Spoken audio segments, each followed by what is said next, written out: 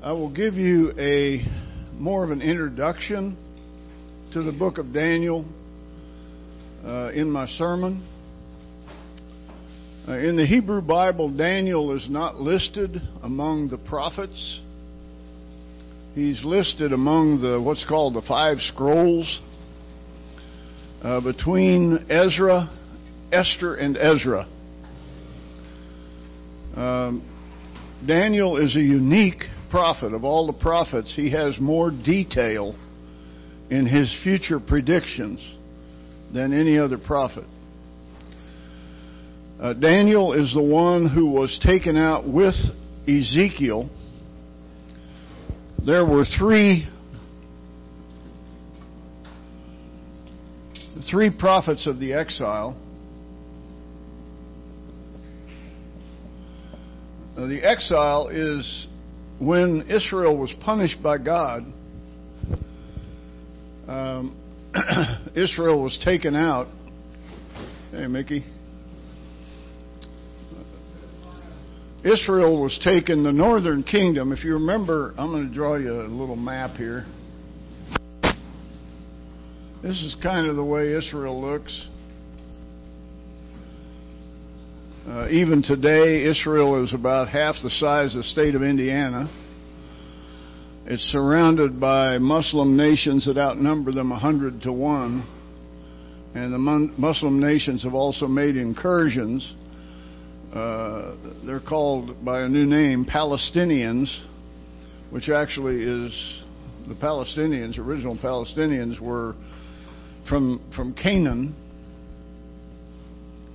who is the grandson of Noah. And Canaan was the one that Noah woke up, you remember, from the drunk. That's a whole different story. But he cursed him. He cursed Canaan for what his dad had done. You can read that in Genesis 9. So Canaan was under a curse. Canaan had 10 sons, which produced 10 tribes, which filled this whole land. They were the original Palestinians. They lived in Palestine. And when Israel came across, they came across the Jordan in flood stage under Joshua, the name Joshua is the name Jesus. I don't know if you may already know that. The Hebrew word Yeshua became Jesus in the New Testament and then Jesus to us. But Joshua and Jesus, same name. Joshua led the people across, and the people put their faith in him the way they had in Moses. Because all of a sudden, when the high priest's sandals touched the water of the Jordan in flood stage, which means it's probably a quarter mile across, the water stopped flowing and began piling up north. It's an amazing story. You read the first couple chapters of Joshua and you'll see the story. God creates everything through water. He created the universe through water. 2 Peter 3:5 says the universe was created out of water and by means of water. So water is the thing from which God creates everything. Everything. When Israel's created, He created them through the Red Sea, separating them from all other nations of the world. And so Paul says in 1 Corinthians 10 that they were baptized into Moses in the cloud and in the sea. So again, passing through the water. The water-spirit connection from Genesis 1 verse 2. Remember that? Spirit brooding over the waters. So the water-spirit connection is always going through here. So here when the Israelites come across Jordan, God uses water again to create a new nation. And He tells them to kill all these people who are under the curse of Canaan. Kill them because they worship idols. Kill fathers, mothers, pregnant women, children. Kill everybody. Nobody ever obeys fully, except for Jesus.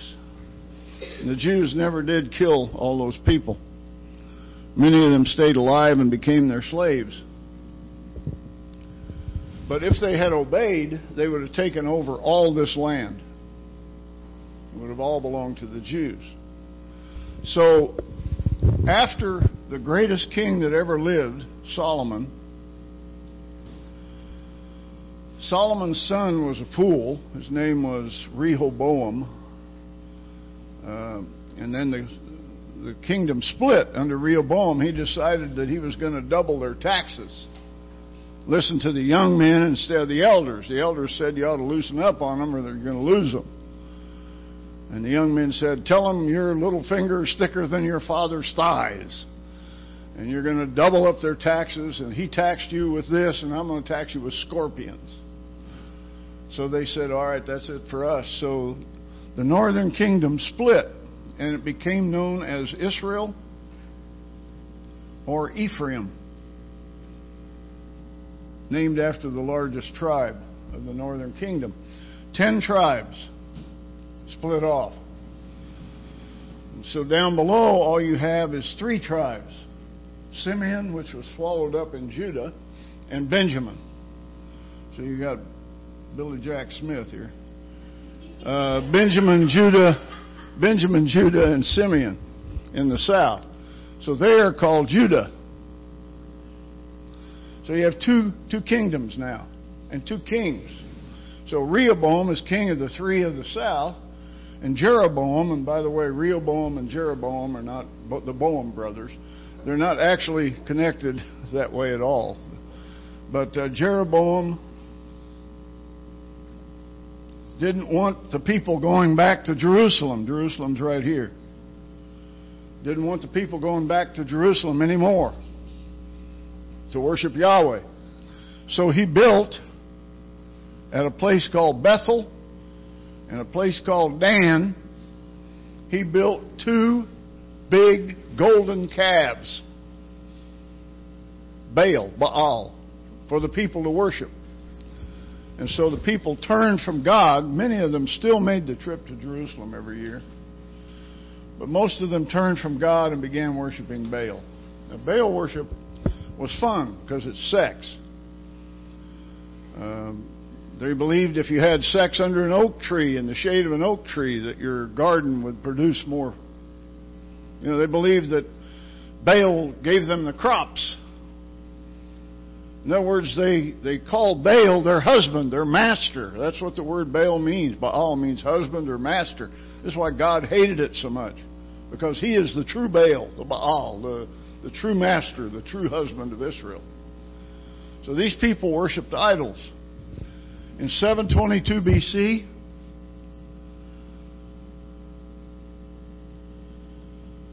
the northern kingdom was taken to Assyria. Way up north, 1,000 miles, up in the northwestern part of Mesopotamia.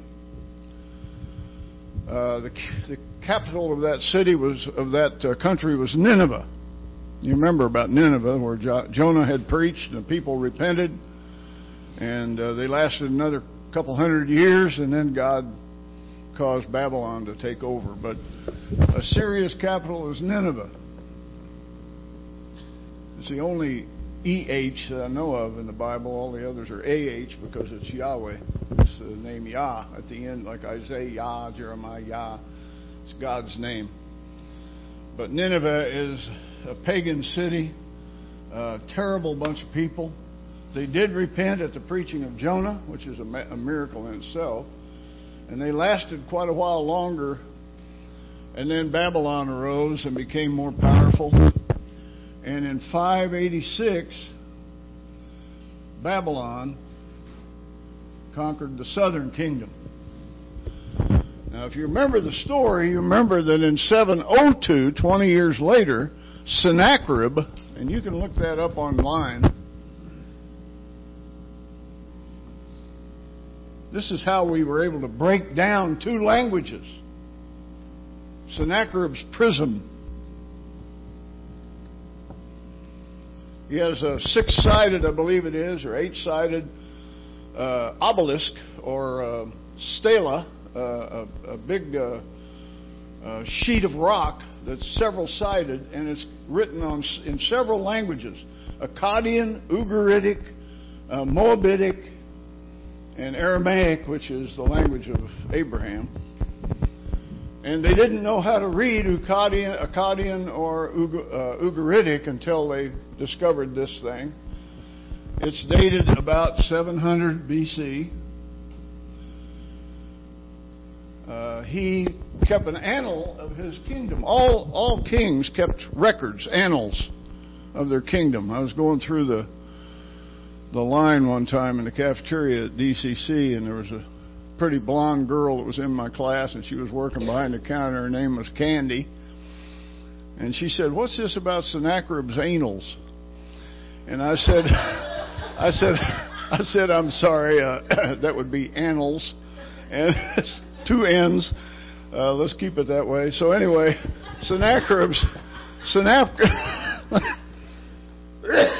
sorry about that. But Sennacherib is keeping a record of his kingdom, and he tells all the countries and cities that he conquered.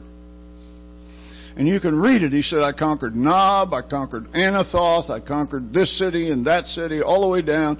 And then he says, "I caged up Hezekiah, the king of Jerusalem, like a bird in a cage." But he doesn't say, "I conquered." Because if you remember the story, in 702, 20 years later, Sennacherib conquered all the rest of these cities again, a second time, 20 years later. And when he came to Jerusalem, he surrounded it with this huge army. He had over 250,000 soldiers, according to Herodotus. Herodotus also tells this story from a different perspective, but he sent a note to Yahweh, the king of Jerusalem. He says, "Yahweh brought me here, and Yahweh is going to allow me to conquer you. I'll give you 30,000 horses if you can even put the men on them. In other words, I've got you outnumbered so big that you don't have a chance. I'm going to destroy you." Well, Hezekiah the king took that note to Isaiah, and together they went to the temple grounds and laid it on the altar, and they prayed to God. And as Isaiah turned to leave, he suddenly got a message from God, and he turned back around and said, "It's not going to happen. Yahweh himself will fight for you." And the scripture says that night, the angel of Yahweh went out and killed 185,000 of the enemy soldiers. King James says, "And when they awoke, behold, all these dead bodies." Now, Herodotus says there were rats in the camp, and the people became sick and died overnight. But we know the reality behind that. The angel of the Lord killed all these people. And Sennacherib went back home, and so on his prism, he conquers every city till he gets to Jerusalem.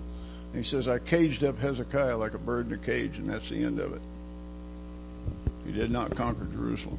So God protected Jerusalem. Even though Jerusalem was sinning, very much like the northern kingdom had, God gave them another 100 and some years to repent, and they didn't. They kept getting worse. And so there are three prophets of the exile. Jeremiah, who stayed behind in Jerusalem. Yedemiah, the Hebrew word means God throws. Probably about God throwing the people away into exile. Jeremiah chapter 3 says God was divorced twice. You can read it. My friend Barry Ham, when his second wife left him, had an affair with some guy that she met online. Barry called me and was just heartbroken. He said, "I just feel worthless. I feel like God's abandoned me." I said, "You need to read Jeremiah 3. And Barry wrote Jeremiah 3, read it, and called me back and thanked me, and wrote a book entitled God Understands Divorce. Because God's been through it twice. That's very interesting, isn't it? God hates divorce, Malachi says, because the people were divorcing over everything. But the reality here is that Jeremiah says God gave Israel a writ of divorce and sent them away to Assyria. His first wife, his second wife, he gave a writ of divorce and sent them away to Babylon. Babylon conquered Nineveh. Nineveh fell 612. You see shortly after that. Daniel, the prophet we're going to talk about today, went out in the first deportation. Now what that means is that when Nebuchadnezzar first came to Jerusalem, because King Zedekiah didn't pay the taxes he was supposed to pay, he paid less than he was supposed to pay. He still had the treasury of the kings of Israel. He could have paid the rest of it. Nebuchadnezzar came down and breached the wall, broke it open, came into the city, warned Zedekiah, told him to pay the full amount, and Zedekiah paid the rest. And then Nebuchadnezzar withdrew, went back. That was in 597. That's when he took the best people out of Israel. He took Daniel, he took Ezekiel, he took three others who later were called Shadrach, Meshach, and Abednego, and several other young men. And he took them, according to the first chapter of Daniel, to teach them the wisdom of Babylon. And so the first thing they had to do is learn the language. See, they spoke Hebrew. But when they went up to Aramea, they had to learn Aramaic. When they go to Babylon, Babylon's also known as Chaldea or Aramea, or Aram, just simply Aram in the Bible. So they had to learn to speak Aramaic. It's the same letters, but totally different pronunciation. One can't understand the other. Jeremiah stays in Jerusalem, but Daniel and Ezekiel are taken into exile in Babylon. And Daniel is kept by the king and taught. Daniel is a higher level of person, apparently, than Ezekiel. So he's kept by the king, and Ezekiel is kept to teach the slaves, that is, the Israelites. So God wants everybody to know that He's still in charge of history. He gives Ezekiel to them so that they may know that Yahweh is God. That's what He says. He calls Ezekiel Son of Man almost 100 times in the book. I think it's 96 times. Son of Man. Because he is a prophet in a foreign land. And when Jesus comes, He picks that same term for Himself. Son of Man, a prophet in a foreign land. He left His heavenly glory and came here. Daniel, the name means God is my judge. Perfect name for him because he became a judge. And Ezekiel means Chazak El, means God is my help. He is called at the age of 30 to prophesy to the slaves. And because the slaves in Israel had stopped listening, this happens in sermons sometimes, happens in classes sometimes, when people just stop listening. Because the Jews had stopped listening because they'd had it up to here. They'd heard the prophets over and over and didn't believe them. So Ezekiel does some very weird thing. Have you ever read the book? Weird, odd, strange dude. Gives himself a haircut. God said, cut off all the hair. Beard, eyebrows, everything. Divide it into 3 parts. Take a pinch of it and put it in your wallet. Take your sword and whack one of the parts. Take a fire and light the other part on fire. Take the other third and throw it to the wind. And he said, now, people are wondering, what are you doing?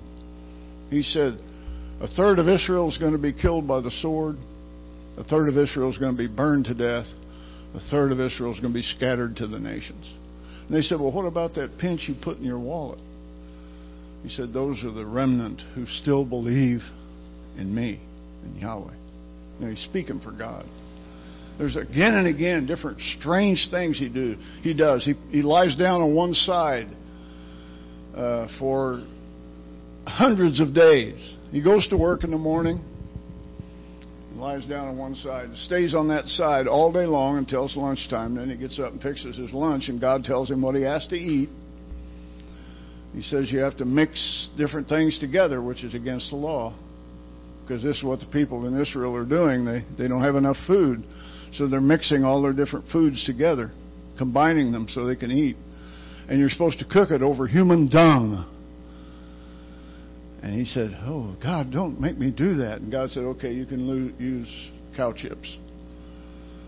So he cooked it over cow chips. But human dung was so unclean, he didn't want to do that. Cow chips, bad enough. But he cooked his food that way. And then he would go back and lie down on that same side again. The right side is a symbol for the northern kingdom. No, wait. He laid down his left side first. I'm sorry. Left side first. When you give directions, you face east. The word east in Hebrew means before or in front of. So the left is north, the right is south, and behind is the past, the west. So the northern kingdom, he laid down on his left side for, I don't remember how many days, 400 and some days, to describe how many years Israel had sinned. So you get the day-year theory. And this happens again and again in the prophets.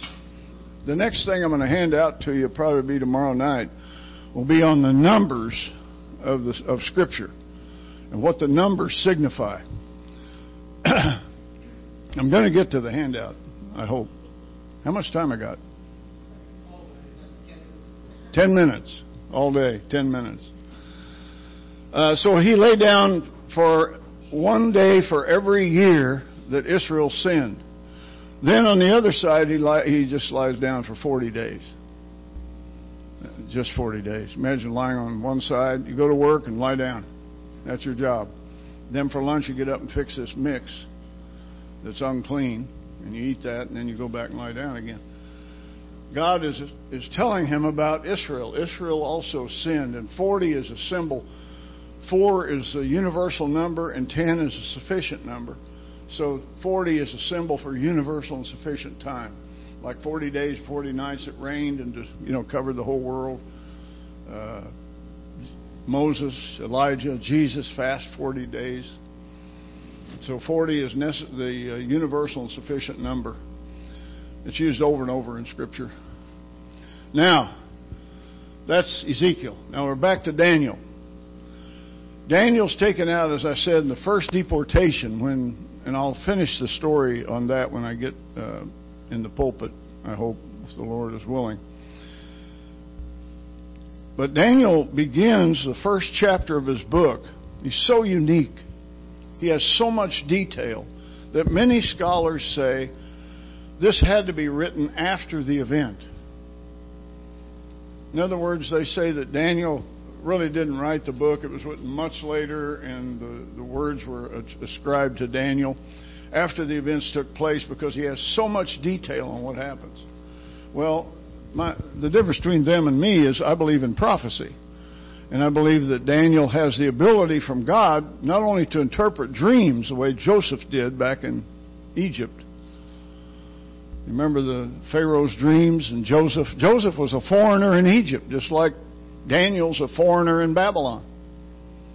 Moses was another foreigner in Egypt.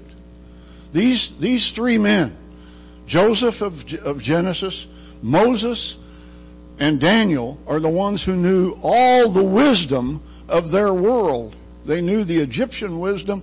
Daniel knew the Babylonian wisdom. But none of that false teaching enters his book. And the first chapter simply tells us this. In the year of the reign of Jehoiakim, king of Judah, Nebuchadnezzar, king of Babylon, came to Jerusalem and besieged it. The Lord delivered Jehoiakim, king of Judah, into his hand, along with some of the articles from the temple of God. These he carried off to the temple of God, his God, in Babylonia, and put the treasure and in the treasure house of his God. This is when he got the money that was owed him and deposed the king. He takes Ashpenaz, who is a eunuch, and makes him boss over all these young men he has taken out from Jerusalem. He brought these young men to learn wisdom. And the greatest of all of them was Daniel. And Daniel, you remember the story, the king wanted everybody to eat the same food, the king's diet. The Hebrew word is pathbag, which is used only here, and it probably means bloody meats and wine. And Daniel didn't want to do that. We don't know for sure what it means, but they think it means bloody meat. And we know that wine's involved too because it's mentioned later. And so Daniel asked Ashpenaz, the eunuch over all these young men, can I eat just seeds? Can you give us just seeds? The Hebrew word is zeraim, which means seeds. NIV translates it vegetables. But it really means fruits, nuts, grains, and vegetables. Anything with seeds, okay? So he wants to be vegetarian. He doesn't want to eat the king's dainties, whatever they were. And so Ashpenaz says, I don't think I can do that because in a few days you will look worse than the guys that eat the king's food. Daniel says, give us 10 days. And after 10 days, look at us and see if we're not better off than the ones that eat the king's food. And so they gave him 10 days. And Ashpenaz went back and examined the young men and saw that Daniel and his young men looked better eating vegetables than the others did eating the king's food. So they took all the king's food away from him and gave everybody fruits, nuts, grains, and vegetables. Okay, the reason I gave you this handout today on the vitamins and minerals, there's some things there that might be of value to you. I'll let you take a look at that. In 1977, my dad got cancer, and I began reading. The first book I read was The Save Your Life Diet by Dr. David Rubin, the same guy that wrote What You've Always Wanted to Know About Sex But Were Afraid to Ask. He's a medical doctor, and that was the first book I read, and then I started reading medical journals and alternatives. And my wife will tell you I probably read millions of pages of medical journals and alternatives all the time. That's what I've been doing for the last, 40 years?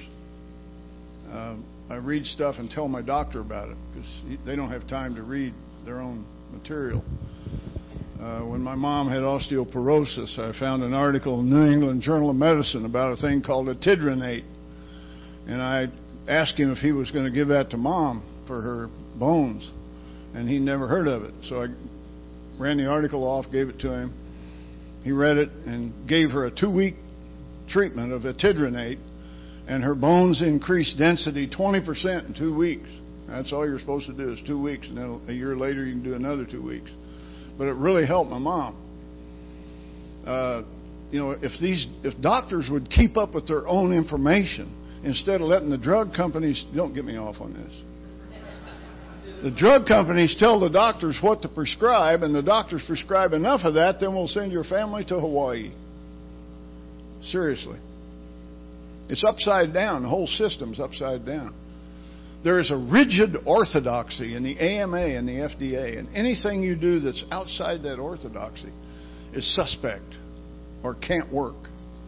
And I can tell you from personal experience. I had hepatitis when I was in high school. When I was 42 years old, the doctor told me I had a tumor on my liver. I went to another doctor to have myself tested. They gave me a sonogram and found out I was a boy. No, they gave me a sonogram, and I could look at a thin slice of myself. It was really amazing. You can see it on TV. I don't know if any of you have had a sonogram done, but they take a slice, an infinitely thin slice of yourself. I could see why they call them kidney beans, because they look just like, big kidney beans. But he said, you don't have a tumor on your liver. You have terribly elevated function in your liver. He said, you need to be bled once a week for the rest of your life.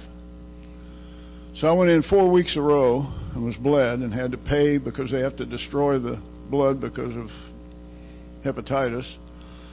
I had to pay to have that done. And I read everything I could read on the liver, and I ran across online a doctor named Susan Lark, medical doctor, sharp lady. If you can get her mailings, you ladies would get a lot out of it. She does a lot of work for women. But she told me I should get milk thistle extract for my liver. And she said, you can go to Walmart and get that. So I went to Walmart, and sure enough, milk thistle extract, bought it, took it for a couple of weeks, went back to my doctor, had him do my liver test again. And Dr. Sikora, old Jewish doctor, David Sikora, came in and said, I don't understand this. Your liver's back to normal. And I said, well, I've been taking milk thistle. He said, never heard of it. That was the end of that, I mean, that's kind of how it works. So if you discover realities, this list here, if you have heart problems, heart failure, most incredible thing you can do for yourself is take ubiquinol. It was isolated by the Japanese. You've heard of coenzyme Q10 probably. Ubiquinol is the body's form of that. So when you take ubiquinol, it's 8 times stronger than coenzyme Q10, because coenzyme Q10 has to be changed by the body into ubiquinol to be usable. If you have eczema, you need Oregon graperoot. It's a natural thing that you can take to get rid of eczema. I know, because I had eczema. And I started reading up on it, and somebody told me, try taking this. I took 6 pills a day for several years, and my eczema went away completely, and now it's in remission. I hardly ever take Oregon grape, even though I have it. If you have diabetes, there are 3 major herbs you can take for that that will help rebuild the Isles of Langerhans in your pancreas to produce insulin, that will help your body become more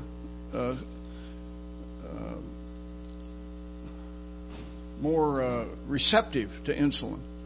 So in other words, if you want to know, there's more stuff. If you want to know anything about that, you can email me. I'm happy to talk to you about it. I'm not a medical doctor, but I probably have read a lot more than they have on this stuff.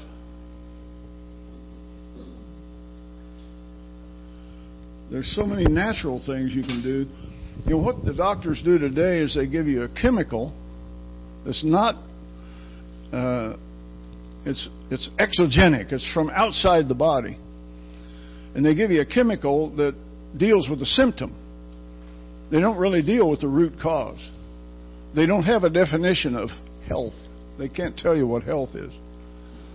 Well, Daniel was able to replenish everything he needed by eating vegetables. Probably back then the soils were not deficient as they are today. Today, if you're not taking selenium, that's one of the things on the list, you're missing out on a 10-to-1 cancer study that was done by Harvard for 8 years. An 8-year study at Harvard determined that people who took selenium were 10 times less likely to get cancer. Men need selenium and zinc for their prostates. Women need it for the breast. All these things, God knows these things.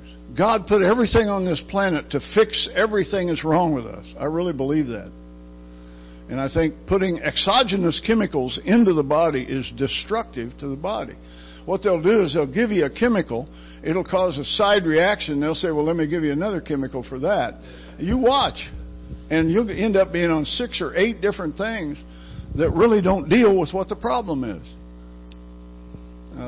Anyway, that's Barrier Theology 101. I think we're about out of time. I want you to read, I hope you'll read the first couple of chapters of Daniel. For tonight, I want to talk about Daniel 2 and Daniel 7. I want to ask if you have any questions about what we've talked about. Yes?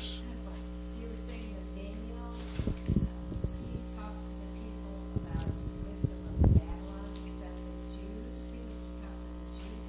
Jews? He talked to the Jews about Daniel talked to the kings. I should have said that. He talked to the royal house. In fact, Daniel prophesied clear down into about the third year of Cyrus. So Daniel went through 3 dynasties: Babylon, Medes, and the Persians. And we'll talk about this tomorrow in more detail, tomorrow evening. But chapter 2 deals with this, and then chapter 7 parallels it. When something in the Bible happens 2 times, do you remember when Pharaoh had 2 dreams?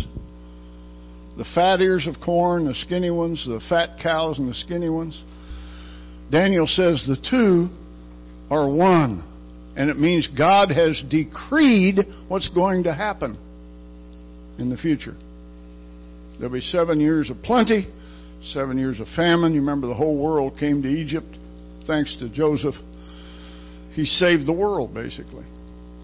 He was second in command in the kingdom because of his ability that God gave him. And he never took credit for it. He always said, God is able to interpret dreams. Daniel's the same way. The heavens interpret dreams. By the time of Daniel, they didn't use God's name as much. And so he begins calling God the heavens, or the heavenly one. He tells Nebuchadnezzar in chapter 4, the heavens rule. It means God rules. But the Jews were avoiding that name. Yes. Were there 3 invasions of Judah? Yes, I'm going to talk about that. 606 BC? Yes. 606. Yeah, 606 is the first one. Then he came back a second time, and then he came back a third time, and that's when he was really angry. How did you determine that Daniel went in the second one rather than 606? Well, I could be wrong. It may have been in the first deportation. I did put first deportation up there, but I put 597. 597 is really the second one. 606 is the first one. You're right. I'm glad I got another scholar here to straighten me out. 606 was the original deportation. I'm not sure. I think this is the one that he came out in, though. I think it was 597, but we'll...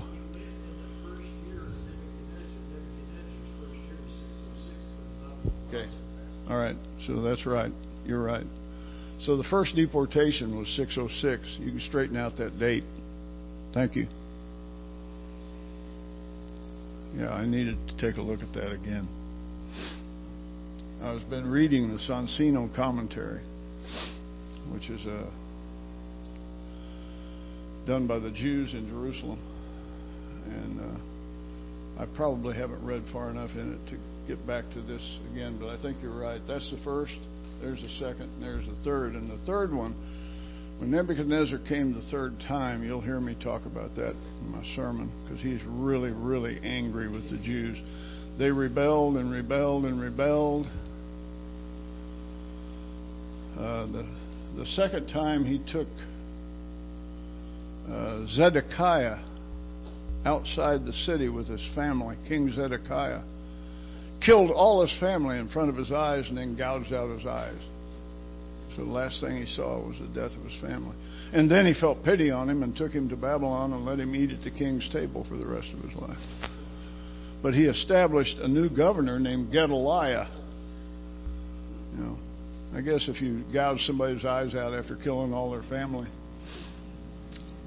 you would tend to feel a little sorry for them. I never saw any place where Nebuchadnezzar ever sorry about anything. No, didn't seem like it. Except when he repented under Daniel and, yeah. All right, good stuff. Thank you for that. Let's pray.